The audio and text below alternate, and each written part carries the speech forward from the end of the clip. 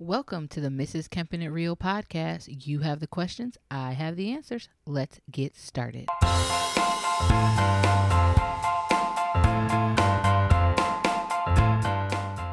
All right, let's get right into it. Our first trending topic comes to us from moms.com. I thought this was so interesting. So there was a dad that went to reddit.com and asked, "Am I the a-hole?" Now, that's a column where you can ask if you're overreacting in certain situations. So he said, "Am I the a-hole for wanting to fire our nanny?" Now, he's married and he has 5 kids with his wife. They hired a male nanny. Now, apparently they've always had nannies, but they've always been female. So this time they had hired a male nanny. Make a long story short, everything's going great. Kids love the nanny. Mom's birthday comes around and the nanny buys the mom a card and a gold charm bracelet.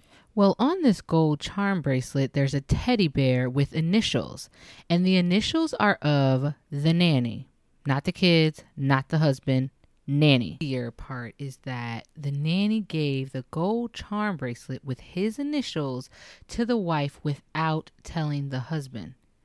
And guess what? The wife didn't tell the husband either.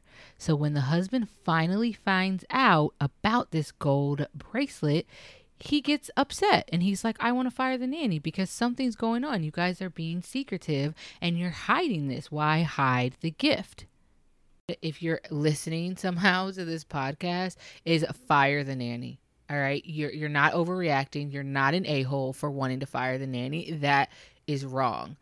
Not only should you fire the nanny, all right, you guys need to go to couples counseling because something is off in your marriage. There's no way I get a gift from anyone, doesn't matter who it is, and I don't tell my husband, like, "Hey, look at this bracelet that such and such got me," even if I did have a male nanny.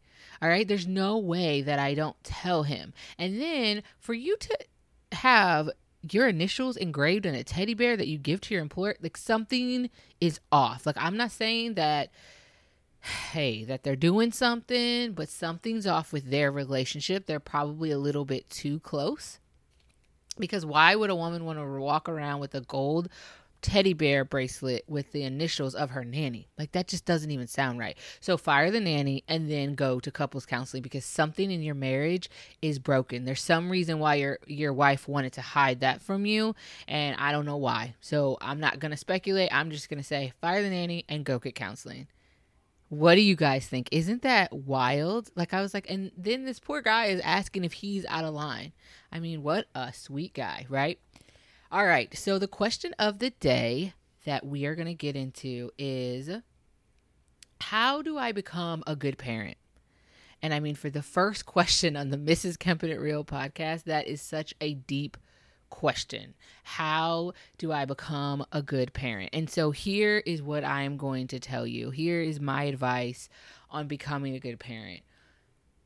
All right. The first thing is you have to love your kids unconditionally, even when they have let out massive poops that went everywhere, when they have wet their pants for the 50th time when you're potty training, when they've rolled their eyes, when they've talked back, when they've probably tried to cuss you out, because I know in my house that wouldn't work, but let's say if they've tried to cuss you out, they did something they weren't supposed to, they got in trouble at school, you still have to love that child unconditionally. It is our number one job, is to love that child. Love your kids unconditionally. Okay, to become a good parent, number one, super basic, love your child unconditionally. But I'm talking about when it's the hardest to love them is when you have to love them even harder. All right, that's number one. Number two, spend quality time with your kids. Put the phones down, turn the TV off, get some cards out, get some board games, read books together, take a walk with your kid, go do fun things where you're spending quality time, where the phones aren't a distraction, TV's not a distraction, friends aren't distractions. It's just you, your children, or you and your family spending quality time. Really get to know your kid. Really allow your kid to get to know you too, because you're their first role model. You're their go-to, right? You're their everything. So make sure you're setting a good example and make sure you're spending that quality time with them. Number 3 is have a strong village. What do I mean by that? Have people that you introduce to your kids that are very great role models, right? So they have their grandparents, which is awesome. But also make sure you're introducing them to people that they can aspire to be like, people that are doing things with their lives, going somewhere with their career, even if they're entrepreneurs or they're doing something outside the box. Introduce them to people that they can always depend on, whether it's an aunt, an uncle, a best friend, doesn't matter.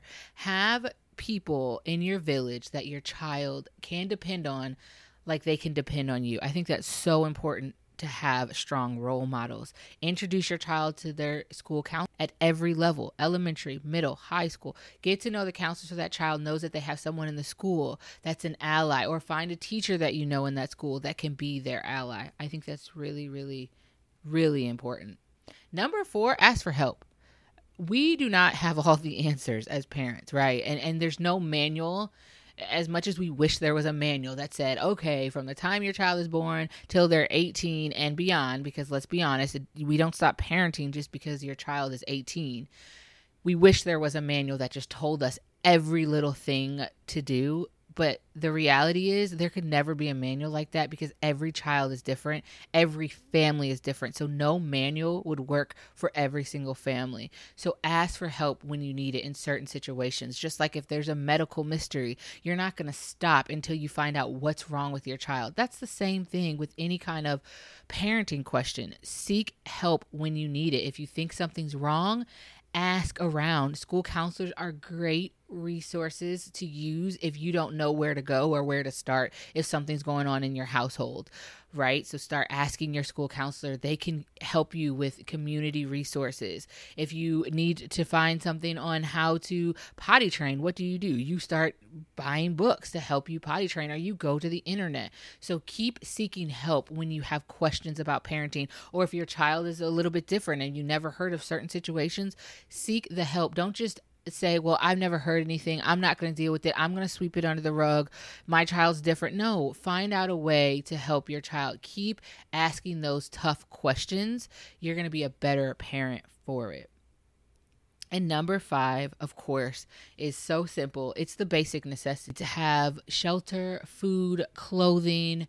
That makes you a good parent, because sometimes people think, okay, well, I have to buy my child the latest and the greatest toys, the latest and the greatest phones to make me a good parent. That's not true. You love that child unconditionally. You spend quality time with them. You have a strong village of people around you. Even if you don't, you introduce them to people within the school setting, within your community that your child can depend on. You ask for help when you need it, and you make sure their basic necessities are met.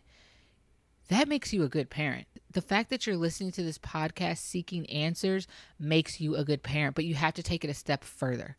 Once you get the answers that you need, then you implement, then you use the action steps. Once you know what you're supposed to do, then the hard work begins by making sure you're doing those things to help your children. Are some of our greatest contributions to this world. We have to make sure we're doing right as parents by our kids. Right? We brought them into this world. Now we have to make sure we're raising them to be decent human beings, to contribute to society. So first question was super multifaceted. I hope I gave you a spark of hope. I hope I gave you something that you can take away and you can actually start implementing every day when you wake up and you start parenting. As always, Mrs. Kempin and Real gives you real advice every single week here on Mrs. Kempin and Real. Have a question? Well, you can go to kempinandreal.com. That's KEMPNITREAL.com and click on contact. Under the contact tab, you can go ahead and ask your question there. You can also go on Instagram at Kempin and Real and DM me. You can DM me your questions. I will always answer your questions on the following week's podcast. 2 ways to ask your questions. Make sure if you have a question, a burning question, if your friends have a question, refer them to Mrs. Kempin and Real. And we will be back next week with another question. See you then.